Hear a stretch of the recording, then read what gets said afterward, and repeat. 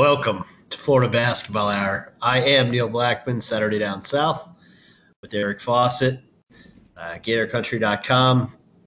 Gators win a physical, foul-heavy, fun college basketball game today in Morgantown, Eric.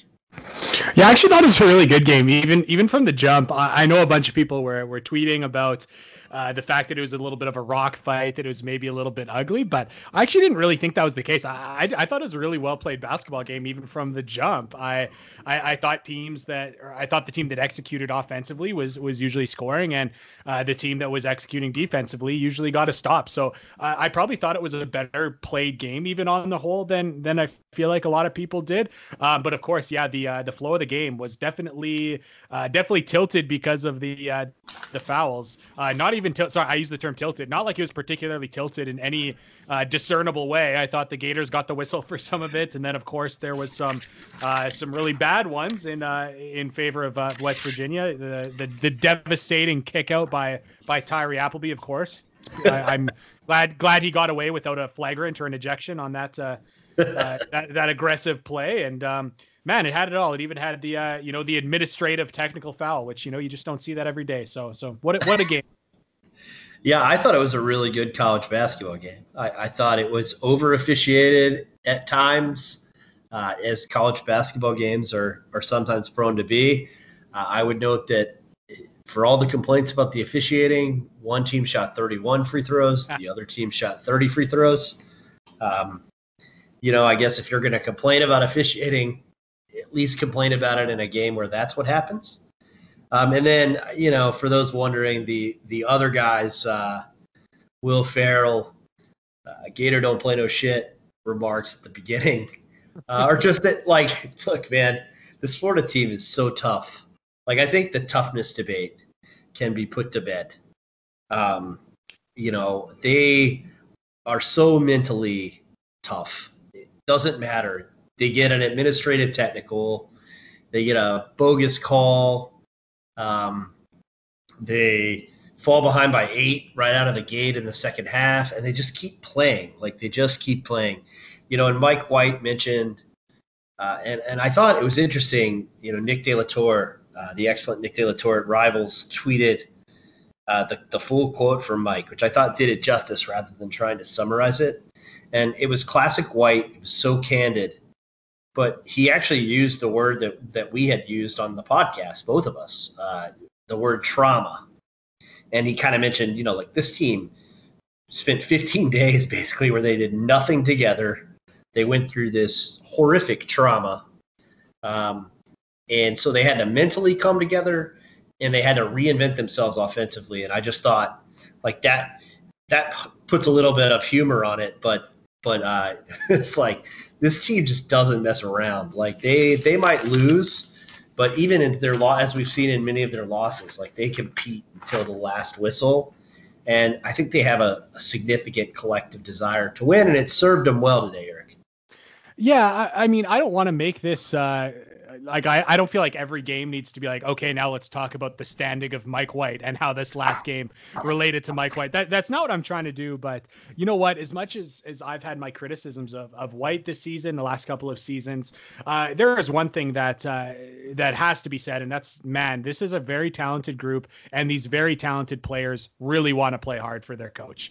And as much as there's X and O things, there's some structural things that we're going to have some problems with. As much as I do think those criticisms are fair, there's something to be said about he's got talented dudes that love him and want to play hard. And just to see a game like this, like you said, Neil, there was some definite chances for them to fold. There was the time where West Virginia stretched their second half lead to 7 right at the beginning, and it was kind of okay, 7. Well, Florida hung with them for a half, but it looks like West Virginia might pull away, and the Gators came back, and then the fact that Florida's biggest lead of the game was pretty close to the end. I mean, they just kind of kept punching, body blows, blows, and then just right at the end, they kind of withstood it. So yeah, definitely, like you said, Neil, it was a tough, it was gritty win for the Gators, and I certainly hope that there's no no commentator who maybe sees them get out rebounded by 5 in another game and then says, "Oh, that's the Gators lacking toughness," because that's just simply not the case. Whether it's physical toughness, whether it's mental toughness, however you want to define toughness, I think this is a very tough basketball team. Yeah, and that's when I think you said the point I wanted to make better than me, that they might get out rebounded in a game. They were tied at 37 in rebounds today with an excellent rebounding team. But and Mike White was as hopping mad as I've ever seen him after the Miss State game a couple weeks ago. But they're mentally tough. They're physically tough. There were 19 lead changes in this college basketball game, 16 ties. I thought it was a fantastic game. And it really, you said from the jump, I agree. Florida's defense did not show up for the first segment of the game, the first 4 minutes. But Florida did tighten up defensively, and it allowed their offense to get in the flow of the game in the first half, I thought. Yeah, there's definitely some moments where, of course, Derek Culver, who is just fantastic. I know we said on the show that he was a great player. He was even better than than I thought. I've caught a couple of games. I thought I saw maybe the best of Derek Culver when they had that really good game against Texas Tech, but he took it to another level, man. He's just outstanding. And there was definitely some times where I thought Florida played him really well, and he still scored. And then there was a couple of times where I didn't think Florida played him particularly well, and he scored then too, and got fouled and hit a ridiculous amount of free throws for a player that I suggested that they should go hack-a-shack. Though I guess when you hit a few in a row at the beginning and then you just keep regularly going to the line, it's a good way to get in rhythm. But you know what, too, like Florida's defense is not going to look great because of the efficiency West Virginia had, but there was also some just incredible shot making from Sean McNeil. A lot of well defended possessions. I thought that he just he found a way to hit, and Miles McBride just kind of like made enough shots from getting into the paint. I know he kind of ended up a pretty inefficient game, but he definitely wore the Gators down a little bit and then kind of picked them apart with their passing. But yeah, there was definitely some problems with Florida's defense at times, but I do think it was pretty good. And I think some of the problems were that Florida came out playing pretty aggressive in the way that they wanted to double team, especially in the post. So I thought that it was maybe a little bit sloppy at first, but it started to kind of pay dividends as they got comfortable. So maybe that was a little bit of their early defensive troubles. But yeah, overall, I'd say they definitely defended better than the numbers are going to say. So I want to get to Derek Culver being really good at basketball in a minute. One thing I thought was interesting was, even though West Virginia shot 28 threes, which again, I think on the preview, we talked about how they want to take more threes this year. It's a different type of team. Florida did a really nice job at defending the perimeter. Maybe the biggest case in point of that was the way they defended Miles McBride. It really frustrated him. He was 3 of 15 from the field. Eric, he had 6 points before the first media timeout and 3 thereafter. One note towards the end of the podcast, I asked Eric what he thought West Virginia's 3-point percentage was last year, and it was 28.6. That's what they shot today from 3, their percentage last year. And Florida wins by 5. Had West Virginia shot their 38%, we would have been looking at overtime or a 1-point West Virginia win. I'm not good enough at math to quite figure it out. A 1-point West Virginia win. Doesn't take much to be good at math, figure that one out. So there you go. What did you think of Florida's perimeter defense, schematically and then effort-wise? It was a lot of Scotty Lewis on McBride in the second half. Yeah, I thought Scotty Lewis played a lot better of a game defensively than we've seen. I didn't think he gambled as much, and I thought that kind of made when he did gamble more effective. He, of course, had a really big deflection there in the final minute that's the kind of lengthened out the possession that West Virginia had and therefore lessened their total opportunities to win. So I thought this was a really good bounce back game for Lewis after I thought he was still kind of getting his feet back under him in the last one after earlier in the season. I just thought he was gambling everywhere. I didn't see those gambles as much. Maybe I missed some, but I think, like you said, he's the primary guy in McBride.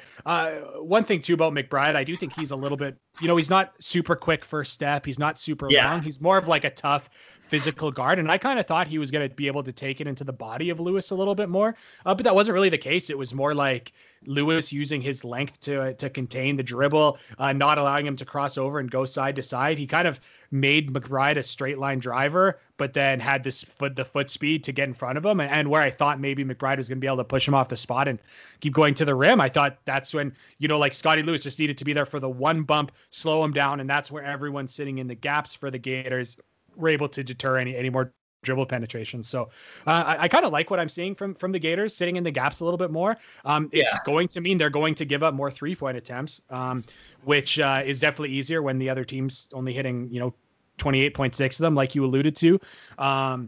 But yeah, it's again, it's interesting because that's been something so important to Florida's coaching staff at Florida, as they've really wanted to limit 3-point attempts. It looks like they might be kind of switching to saying, no, we'll give up a few more 3-point attempts. We cannot live with straight line drives. And that is something that I would agree with. I mean, you can live with some of these 3-point attempts when they're contested. And honestly, I mean, I thought Florida contested a lot of those 28 attempts. I didn't see a lot of wide open ones. So I maybe on the second watch, I changed my mind, but I thought Florida, contested a lot of shots. So, I mean, man, if you're sitting in the gaps, taking away straight line drives, it's, you can live with some of those contested threes. And man, I think that Florida has given up a lot of straight line drives in the last few games, and especially a few games back when they were losing. Definitely a lot better with these guys sitting in the gaps and helping out there to deter some of those drives. Boy, 2 great points, because Eric stole my thunder on one. First one is Eric's pre-West Virginia scout nailed it on Florida's guards being able to really out-athlete West Virginia at a lot of times. And if you include Scottie Lewis in that combination, I thought it really helped them defensively against McBride. It helped them offensively too. I promise we're going to get to that. Point 2, those of you that have listened to the podcast for a couple of years know, Eric and I know some people in the industry and in coaching. And one of my connections is someone on the staff at Kentucky. And I got a text from a COVID-free Kentucky assistant coach during the game. And he said, man, Mike's adjustment to get into the gaps more is so smart. I don't know why they didn't do that earlier. They're actually pretty long this year, and they can deal with the threes that come as a result of it. Huh. Yeah, good analysis. I mean, when you hear it from another assistant from a game that they're not playing in, that's always great. That's a cool anecdote there. And again, I think that's one of the adjustments as well to the 3-point line moving back. I think that back when before the 3-point line moved back and 3-point percentages went down, it was a lot more important, I would say, to eliminate 3-point attempts. Now that the line's a little bit further back, now the penalty for sitting in the gaps is not as great because people are shooting a lower 3-point percentage. That's the case around the country. So it's I would say it's done dividends. I mean, let us remember this is a very, very good offensive West Virginia team, and I mean, like I said, I thought that some of the incredible shot making from Sean McNeil made them look a little bit better. And of course, Derek Culver was awesome. That makes them look better. But when you look at, again, like Taz Sherman, he was held in check. Miles McBride held in check. Past that, there was mostly guys held in check. So really it was like, Derek Culver being a monster on the inside, that's going to happen. Sean McNeil having one of the best shooting games of his life. You live with that, but on a whole, like, again, I really do think this was a very, very well defended game by the Gators.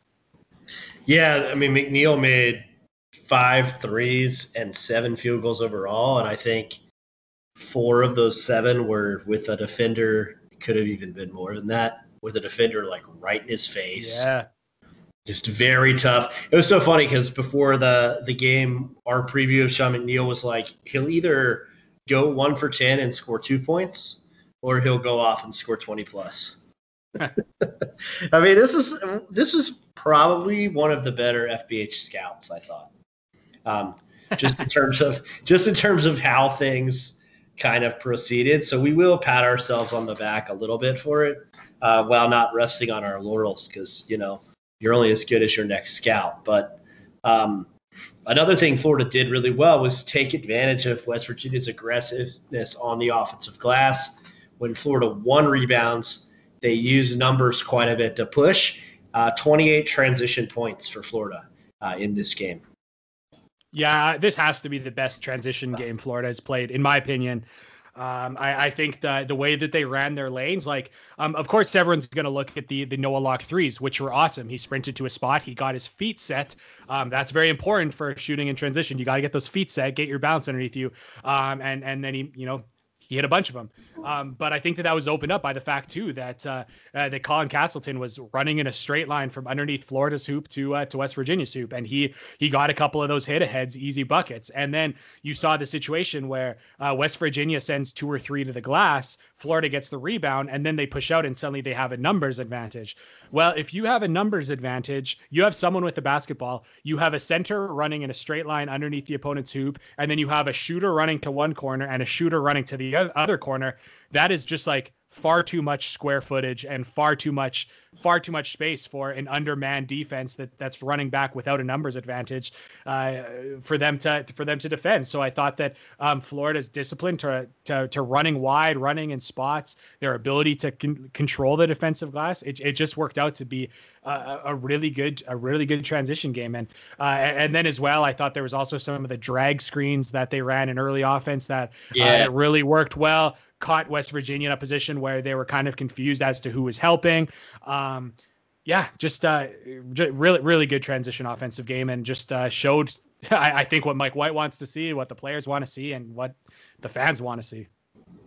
Yeah, I mean, and it was, like Eric mentioned, a lot of it came off misses, not necessarily off turnovers. Florida did get 13 points off turnovers in this game, 13 off West Virginia's 10.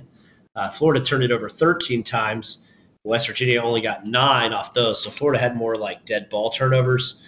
Although I think they were tied in steals. I'd have to look at that. But, nonetheless, Florida wasn't punished necessarily by their turnovers. Both teams were under the national average, which I've looked up this season right now is 14.6, Eric.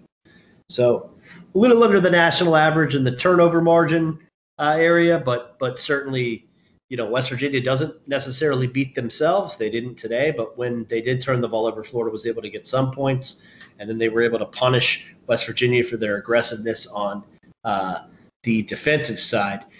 The first guy I want to talk about on offense, because we've addressed kind of part of the defensive aspect of the game that we're going to talk about, but Noah Locke. Let's talk about Noah. Anxiety-inducing on the floor at times. But a good type of game for him because he's not necessarily out-athleted by West Virginia's backcourt. Yeah, that was the one benefit of Sean McNeil being in the game, is there was kind of a natural matchup for Locke where he has kind of similar height, kind of similar stockiness. And but the thing that I loved about Noah Locke's game was he had his three, so 2 of his threes were in transition, which were awesome. Run to spots. The team ran great, ran wide. It turned into his 2 3-point attempts. One of his other 3-point attempts was they ran a set called floppy for him that you see in the NBA all the time. Where he goes and runs off a couple pin downs. West Virginia was kind of ready for it, and they saw the screens coming, so they way overplayed. So he denied the screen, backed his way back to the corner, got an open 3, and then the other 3 he got was Florida ran a really good pick and roll where Noah Locke is the shake player, some people call it, or lift, where he starts in the corner and then he rises so that if a help side defender wants to stick with him, he's not in a position where he can help on the roller. So Florida spaced the floor perfectly, ran a really good pick and roll set. Noah Locke lifted great. His timing on the play was excellent. And then he got a wide open 3 and he hit it. So I thought it was awesome because it was 4 great, individual plays by Noah Locke. For him reading the floppy set perfectly and responding to the defense was awesome. Him running to spots in transition was awesome.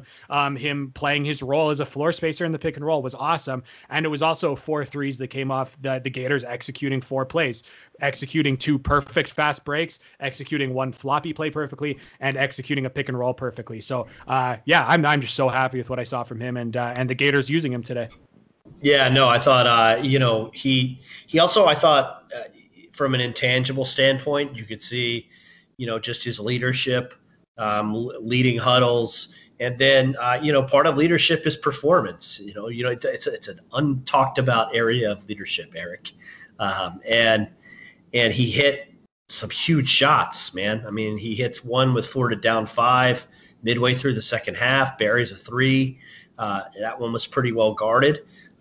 He hits another at 71-70 West Virginia with under 7 minutes to play. That was actually West Virginia's last lead in the game. So 2 huge buckets for Noah as well. And the other thing he did was, I wrote this number down because it was kind of eye-opening. If you're going to tie West Virginia on the glass, your guards better compete.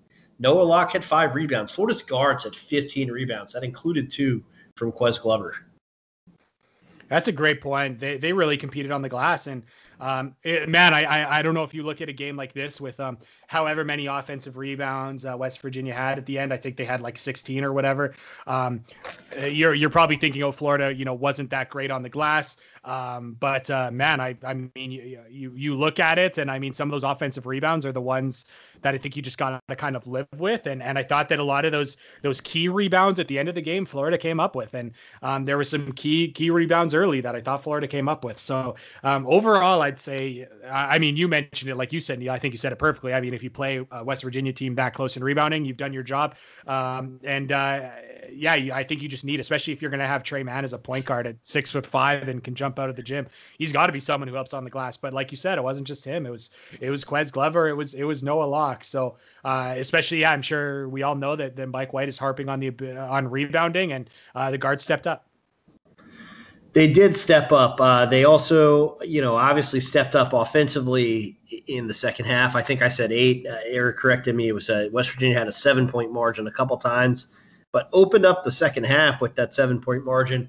And then Florida got on a bit of a roll and closed the gap. And one of the things that Bob Huggins lauded after the game was Florida's ability to space. And he just said that he thought Florida's spacing was tremendous, and it put a lot of pressure on West Virginia to make quick decisions in defense, and they weren't quite.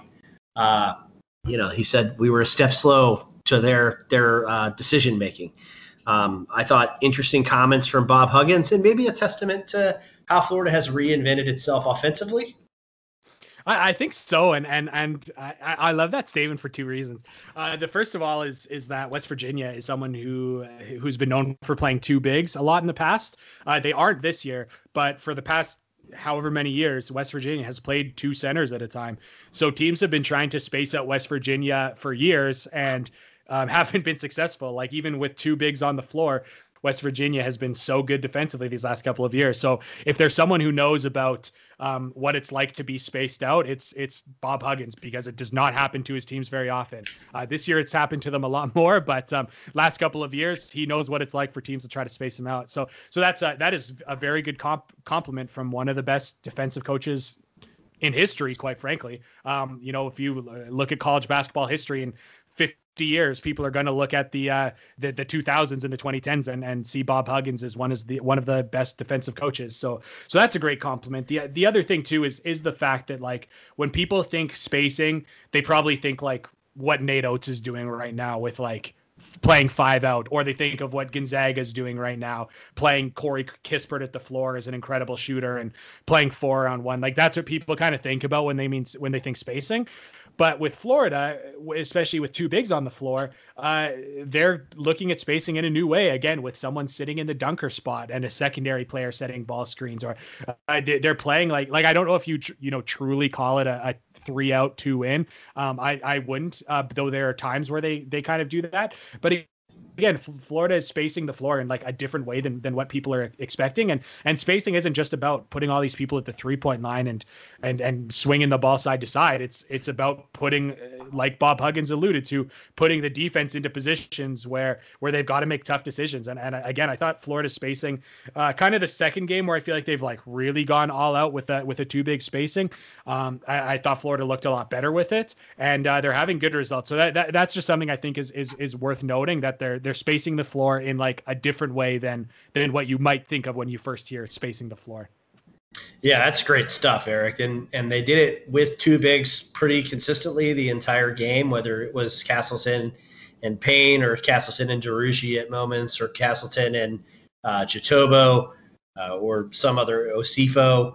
in there as well. Osifo's 9 for 9 on field goals in the last 4 games. but is it a stretch to say Colin Castleton was the difference in the second half? Your thoughts on that? That was the point Mike White made. Well, I mean, as much as Derek Culver was kind of awesome for all his minutes, he definitely got a little bit more loose in the first half than he did in the second. I thought some of those block shots that Colin Castleton had in the second was big. Colin Castleton gets to the foul line more. He draws a key foul on Derek Culver that gets him into foul trouble and gets him off the floor.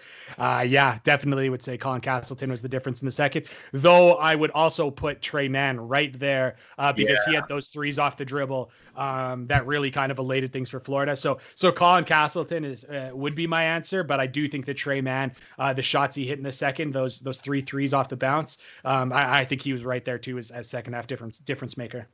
Yeah, Trey only 9 points, but it just seemed like every one of those threes was massive. He hit one that tied it at 70 when it kind of felt like Florida really needed a bucket that possession. And then, he hits the off the dribble step back and you're like, okay. The Gators are not going to go away in this game. And yeah, I would agree with that. Derek Culver being really good at basketball was the story in the first half, 21 points. Were you disappointed in the way Florida defended him? Because to me, it looked like Florida tried a couple of different things. And, it didn't really take, but it bears repeating that, Florida blocked a couple of his shots in the second half. They tried to foul him to death. He made all his free throws. He made a lot of free throws. But he only scored 7 in the second half, and that limiting allows Florida to get some separation in the end. Yeah, I didn't have a whole big issue with how they defended him. I thought Omar Payne had some really good moments, kind of like half fronting or like 3/4 fronting. My one maybe issue, and I don't know if I totally agree with what I'm about to say or not. I'm gonna have to watch it again. But one thing Florida does that I don't think I'm a big fan of, but I have to watch it a little bit more. Is like I'm someone that's like, if you are doubling the post, your second guy is coming over and trying to put 2 hands on the basketball and rip it out of his hands and like force him to do something. Like I'm like, if you're going to double the post or fire the post, as Mike White likes to say, like I'm someone who like wants to be like aggressive. Like that second person comes in and is trying to get the basketball or force something. Florida, whenever they send that double team to the post, it's far more passive. It's like go there and like kind of go halfway and like show the offensive player that you're coming to double, and like it's a little bit more like measured of a double team. And I thought that kind of got Florida in trouble a couple times where he saw the double team and said like, oh great, I'm still going to finish over my primary defender. I'm going to make my spin and you're not going to be quick enough to come over and contest it. Or he had some pass out opportunities. So maybe that's the one thing that I like don't love, is that like I kind of wish that like when you double the post, you double the post. You don't send the second guy over with his hands straight up in the air, but like 6 feet away to like kind of show pressure. That's a little bit of like the Grantham corner blitz to me. It's like it's pressure. It's pressure, but it's not. But I'm curious what your take is on that. No, I agree, and I think it's all the more important to, if you're going to do that, like if you're going to call it fire, you better actually fire, because but my point being, it's especially important on a big like Culver, right? Or even like an Olivier. Like if you have a big that passes as well as Culver does, because he is a very good passer. I actually think there's an argument he's the best passer West Virginia has, which could explain a lot about when the ball gets stuck for them. But if it were the National Hockey League, he would have had 4 assists. He ends up with 0. But there were 4 different possessions that I counted where Florida kind of half-heartedly double teams, and he found someone, and then they make an extra pass jump shot, or they make an extra pass layup. And, so those passes then unbalance the floor, and then Florida's scrambling, either in rotations or to switch, and that's when Florida does get discombobulated. So I think when you come at it, you have to go and attack a guy like that, because you can't give him time he's very explosive as a finisher, but he's also a good enough passer to where, like, if you're not in his face, he's going to make the pass properly. Yeah, I'm glad you're kind of in agreement, like, and kind of saw some of those pass outs where Florida got gashed. And the one thing I do like that they did against Derek Culver, and like it's always tough to say, this is kind of unquantifiable, but whenever there's a really good big man on an opposing team, this goes for like any level of basketball. I think from like the NBA to college to like middle school, probably. I mean, I do it all the time with a high school team. My coach is like, the other team's got a really good big man, make him guard every pick and roll on the other side of the floor. I don't know if they really like tired out Culver. I don't know, but I mean, I definitely thought he lost a little bit of effectiveness in the second, and part of it was that Florida's pick and roll attack was so good against West Virginia, and a lot of it was Derek Culver having to guard them, and I don't think he did a particularly poor job or anything, but man, it's tough when you're a big man to start underneath your hoop. You've got Colin Castleton or Omar Payne trying to seal you for an early duck in. Okay, like it's not there. Then Colin Castleton sprints out to the 3-point line, and you've got to sprint right with him to guard a screen and roll. You do that over and over again. I mean, that's tiring, and probably you do that a few times. Well, it probably takes a little bit of the wind out of Culver, and he doesn't want to post up quite as hard there in the second half. I don't know if I'm not saying I saw Derek Culver get tired. I see that his effectiveness came down a little bit. I thought that in the second half there were some times where Omar Payne like really worked to get that 3-quarter front, and Culver just like didn't fight quite as hard to get position again. So maybe that's something Florida did, but even if it wasn't tiring out Culver, I thought that Florida's pick and roll attack was about as good as it's been this season. No, I thought it did. I think they did, and I think some of Florida's urgency and transition contributed to that. And Colin Castleton breaking towards the basket, and that kind of stuff, just chasing. Certainly, I do. I think he was probably, you never know, but he seemed a little slower at the end of the game than he was, and at the beginning and in the first half. And I think maybe that contributes to him only having the 7 points there in the second half and helping Florida snag the victory. We mentioned the play of Locke, and we mentioned the play of Mann. We mentioned Castleton. I think that we did talk about Scottie Lewis's defense. I would point out that he kind of took what came to him offensively, which Eric has been saying for a really, really long time. Not that I've disagreed, but it's been a point Eric makes a lot, that that's probably the best Scottie Lewis.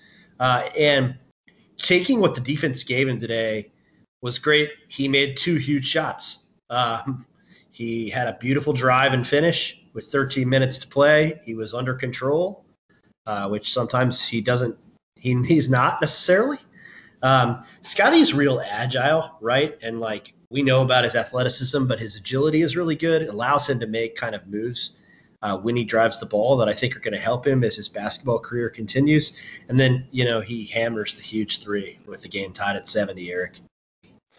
Yeah, I mean, I hope he feels very satisfied with the way he played. I thought he was great. I know that there's might be part of him that wishes he would fill up the stat sheet a little bit more for his NBA dreams. But man, if he has more games like this, where he's 2 for 4 from 2-point range and 1 for 1 from the 3-point line, and he takes what comes to him, I thought that was just like a mature game from someone who desperately wanted to win and didn't do anything stupid because he put the team first and put winning first and didn't force anything. So yeah, I'm really happy with how Scottie Lewis has played. Definitely someone who has caught the occasional you've been the occasional whipping boy of the podcast. No, maybe not that strong. That's not the case. But we've always loved Scottie Lewis. Definitely thought sometimes he's doing a little bit too much, and here where it's like helped on the glass, had a big block shot, had a couple plays where he showed off his passing ability. Thought it was a really good game for Lewis all around.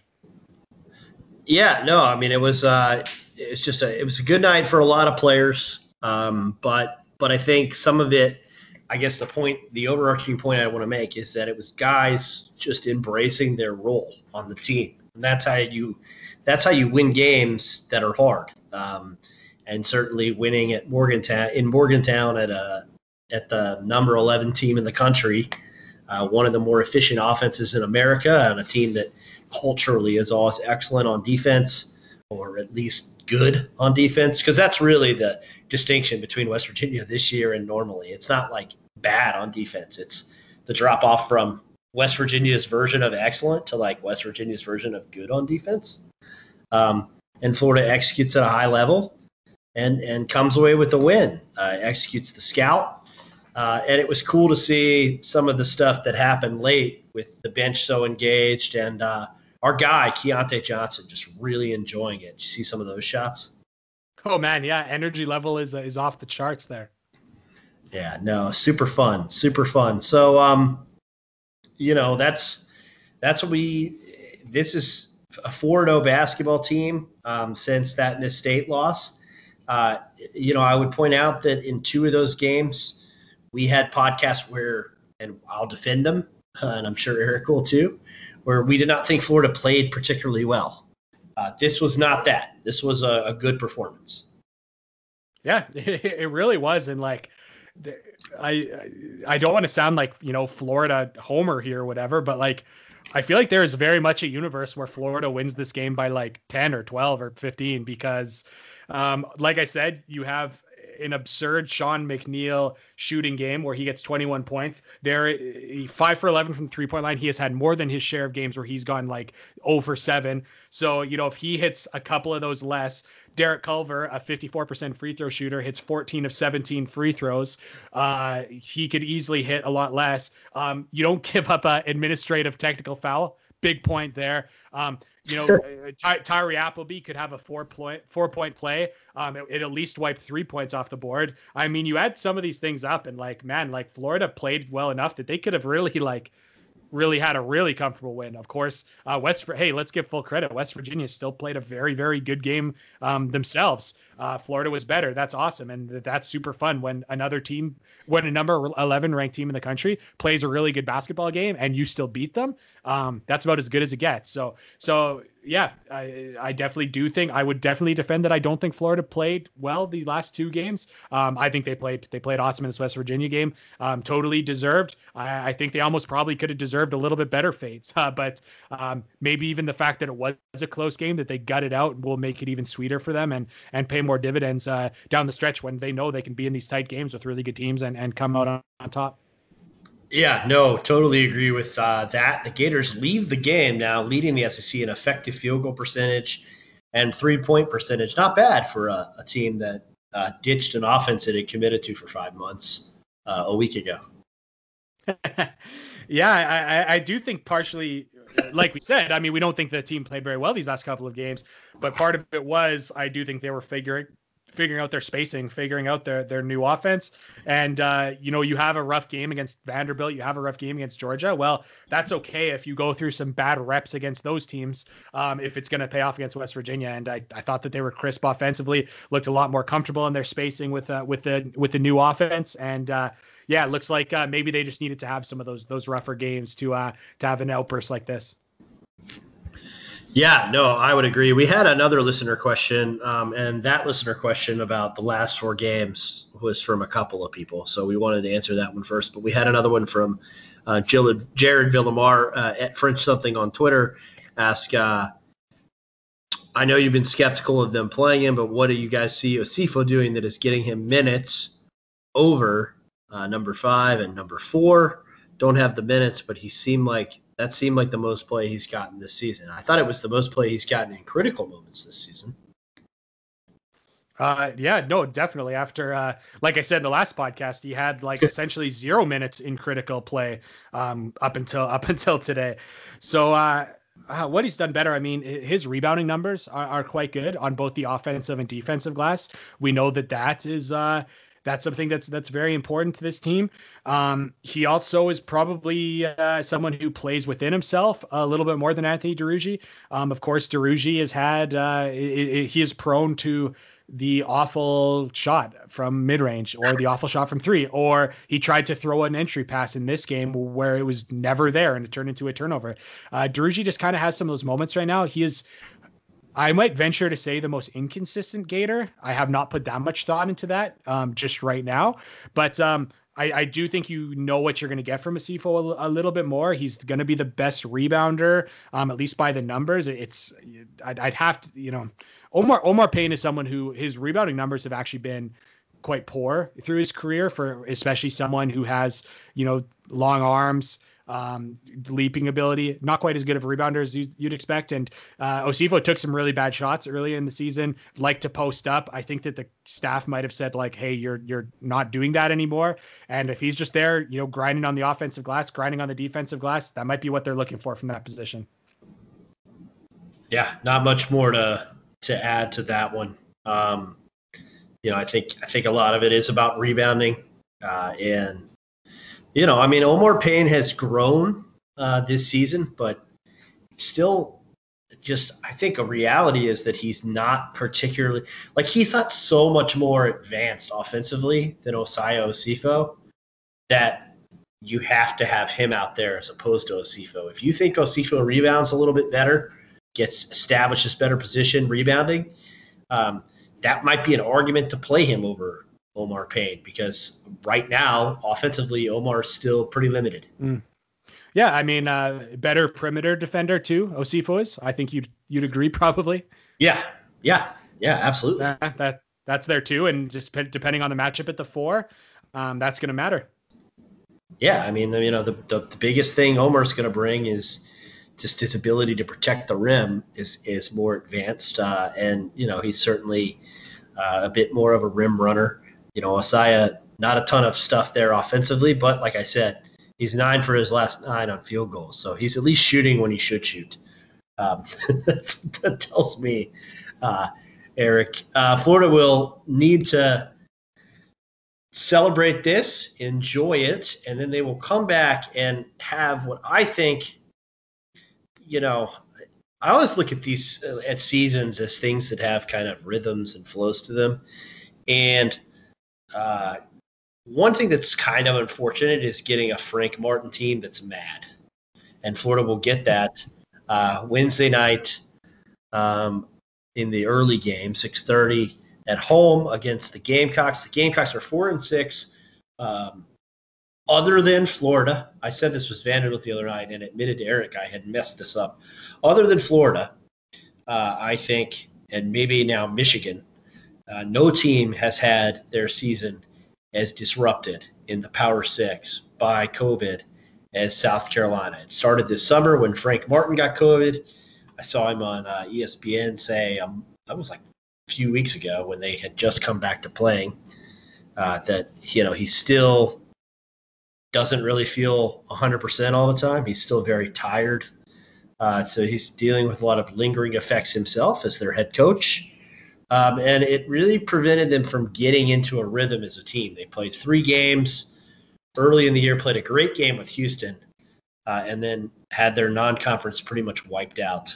Came back January 2nd and got thrust right into conference play after 1 tune-up. I guess that's more than Florida got, but nonetheless, beaten up by COVID and then beaten up by Vanderbilt tonight at Memorial Gym. Your thoughts on the Gamecocks? Well, I mean, in fairness regarding playing an angry Gamecocks team, I mean, I think that they're angry a lot. I think they take on the personality of their coach, who I truly do like. Like I've said this a few times on the podcast. I think it's like an annual statement when the Gators play South Carolina. I think Frank Martin is actually very misunderstood as a coach. I actually think that they run really good stuff offensively. And I know that they're not often a good offensive team, but I actually think if you actually look at like the sets they run, how they execute them, I think they run really good stuff. And I think that their offensive struggles that they are kind of known for as a defense first team who's not great offensively. I think it's a lot because he is so defense first that he is going to recruit defense first, and that has not made for a lot of offensive talent. But I really think Frank Martin's a great coach. I think he runs really good stuff. Always want to say that because I do not think he gets anywhere near the respect he deserves, and I would suggest a lot of people think he's a bad offensive coach. And I probably wouldn't agree, though. He just doesn't bring in that many good offensive players. But I really do look at this South Carolina team, and I do think they're really talented. I mean, AJ Lawson, a junior now, who is like kind of like out of high school, was like, oh, maybe he's a 2nd round pick in the NBA after his freshman season. It's like, oh, maybe he gets drafted in the 2nd round. Like he should probably come back. Decent year. And then it's like, oh, like maybe he's a 2-way guy, but he decides to decides to come back. But he is kind of that like fringy NBA talent, kind of that like, Shea Gilgeous-Alexander, kind of like taller guard, not super athletic, but like just gets into spaces and can finish. I think Justin Minaya is just like your consummate Frank Martin player, like 6'5", physical, passes the ball a little bit, rebounds great, finds ways to score, gets offensive rebounds. I think he's a really good player. And then of course they've got Seventh Woods. Neil, do you remember back in when Seventh Woods was like in 7th grade? Do you remember his famous mixtape? I don't remember his famous mixtape. You need to watch grade 7 or grade 6 or grade 7 Seventh Woods, who was like he was like dunking in like grade 6, and it was like absurd, and it was like, this guy is the next Michael Jordan. And then his career at North Carolina obviously did not turn into that. So he came to South Carolina. I think he's from South Carolina, but he's a decent player. Obviously never went up to the hype that was him and like one of the greatest mixtapes of all time. But I would say that's kind of my overall take, Neil, is I actually do think this team is very, very talented. Yeah. So I don't know if we were talking about this. I think we might've been talking about this off air after the West Virginia preview. I agree with you. I thought this was a really good team. It's a really talented team. I thought it was a really talented team that would make the NCAA tournament. I think COVID has kind of disrupted that. I still think they have NCAA tournament talent. They play a bunch of dudes. Frank Martin said that this is his deepest team other than the Final Four team, which, tells you something. Another guy you didn't mention that I really like, that's also a kind of a classic Frank Martin guard, is Jermaine Couisnard. I know that he probably takes too many threes, shooting 30%. He probably shouldn't shoot at the volume he does, but I love him as a passer. I saw he led the team in assists last year as a freshman. Pretty good to do that as a freshman in the SEC. He's big. He's powerful. He's a guy that, it's good that Florida's dropping into gaps because he can really attack the basket. He actually reminds me a little bit of Sindarius Thornwell, which I know is – I don't think that's lazy with him either, just because of how strong and powerful he is and how he wants to get downhill, Eric. No, it's a fair take, and it's a good point. I didn't really think about the way that Florida sitting in the gaps could really work against them, but I would say again, and it is tough to say because this is such a, who knows what this team is like after a big break and still finding their way. They're not a great 3-point shooting team. They're kind of middle of the pack right now. Of course, South Carolina teams have the reputation of being very poor from the 3-point line. But probably a game if Florida wants to stay committed to protecting straight line drives, protecting the paint, maybe giving up some threes that you hopefully can test. That's going to work pretty well against South Carolina, especially in the half court, because they're a team that really wants to run and get out into transition. Yeah, they're 16th in the country in adjusted tempo, 25th in possession length. That's actually a little slower than they were last year, by the way. Last year they were 9th in possession length. Yeah, they were 17th in tempo. So they're a little faster in tempo, but slower in possession length this year. We say slower because they're at 25th in the country after a COVID pause that lasted 4 weeks. So I kind of feel like they're ratcheting up to play real fast again, but they just didn't play basketball in December. You know who I think has gotten a lot better, and you mentioned him briefly, but like Justin Minaya's stuffing stat sheets this year. 9 points a game, 8 rebounds, 3 assists per, a block per. Like, what does he do so well that causes people problems? I think part of the things that have helped him out in some of these games is because of the way that their roster is. It's kind of interesting because Jermaine Couisnard, 6'4", plays a lot at point guard. Then AJ Lawson, 6'6", Keyshawn Bryant, 6'6", Trey Anderson, 6'6", and then Justin Minaya actually played a good amount of minutes at center, which I think has gotten him some pretty good offensive abilities or some pretty good offensive opportunities, and especially like if he does catch the ball around that kind of free throw line range, he has the ability to take 1 or 2 bounces and just like speed through other centers. And then, like you alluded to, Neil, he's rebounded so well that it kind of has allowed it kind of has allowed Frank Martin to play him at the 5 when needed, because they know that they're not going to get just hammered. And he actually is a pretty good shot blocker as well. I don't even think he's like a great athlete or anything, and he's not that long, but just one of those players that just like has the timing down, just like has the kind of like intuition to block shots. Some people just have it. He's one of them.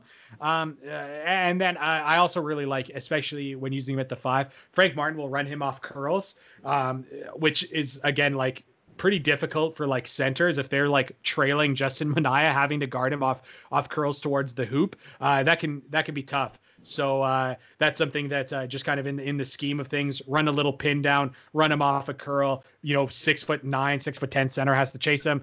Pretty good opportunity for Minaya to get some space and finish. But yeah, just a really good player. Pretty likable. I do find him to be, again, one of those just like not super talented. Like, I have no idea. I could be totally wrong, but like, I'm going to assume he was probably like a 2-star or 3-star. He's probably like the 350th ranked player in the class. I'm probably going to Google it actually after I stop talking. But yeah, you're a really good player that I'm looking forward to seeing. All right, I got it. Okay. Here we go. I'm going to be so wrong, I feel. As a prospect, not applicable. Just came up. Well, he doesn't. He got a 3-star. He got a 3-star rating after signing. Okay, well, I'm glad. Oh yeah, look at these other schools' interest. UNC Wilmington, Boston University. That's of course Boston University, not Boston College. Oh, Illinois was a little bit interested. And Iona. That's what we see. That's what I'm looking at on his 24/7. Okay, well, I'm glad that I didn't like. Oh, great, he's actually like a 4-star. Top 100 guy that I disrespected. No, they only have the only guys they have that fit that mold are Lawson and Cousinard, I think. Jalen McCreary might have been, but whatever. Yeah, Keyshawn Bryant is their second leading scorer. I don't know, and I haven't watched them enough to know that much about his game. He wasn't a guy that I really keyed on too much last year. I also think some of that is because he missed time with injury, and I only think he played Florida once last year. I did make a note that he had 4 double-doubles last year, though. So he's a guy that clearly cleans things up on the glass. And one of those double-doubles was an outrageous Keontae Johnson, like 22 and 14 against Alabama. Cool. So, he's a guy that can blow up.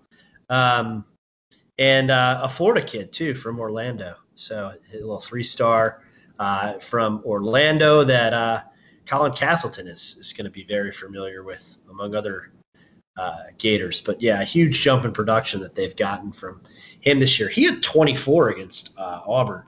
Of course, that game was played at 700 miles an hour. But still, he can definitely do some damage as well. So it's a talented team. It's a talented team that's going to be irritated. It is not a team that has defended well, not by Frank Martin standards, not even by Power 6 standards, Eric.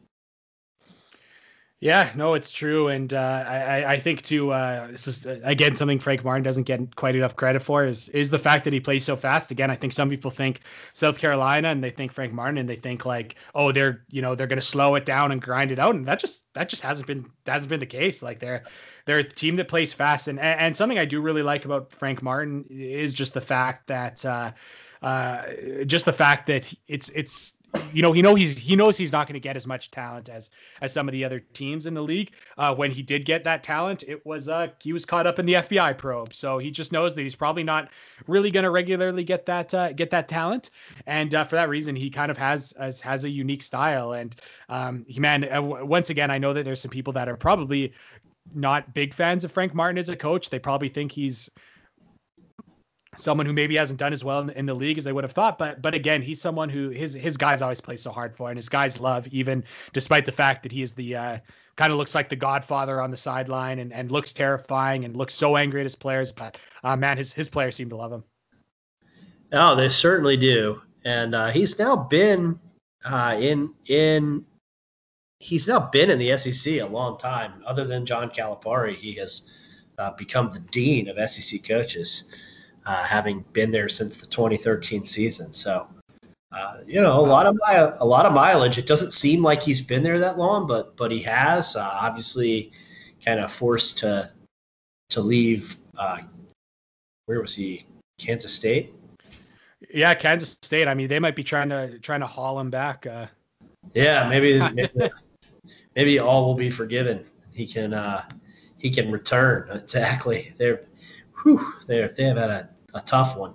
But I think this is going to be a challenge for Florida, and it's not just because Frank Martin's team's mad. It's because they're talented, and because as Florida continues to mature and grow. And one thing we spent time talking about how they're tough. They need to be tough and locked in Wednesday night. They haven't necessarily handled success great as a culture. There could be a ranking by their name Monday. We'll see. All that stuff is just outside nonsense that Florida really can't let themselves be bothered by, I think. And, I think that's the big challenge for the Gators this week, because there are two big-time conference basketball games with South Carolina, and they're both winnable and at LSU next Saturday.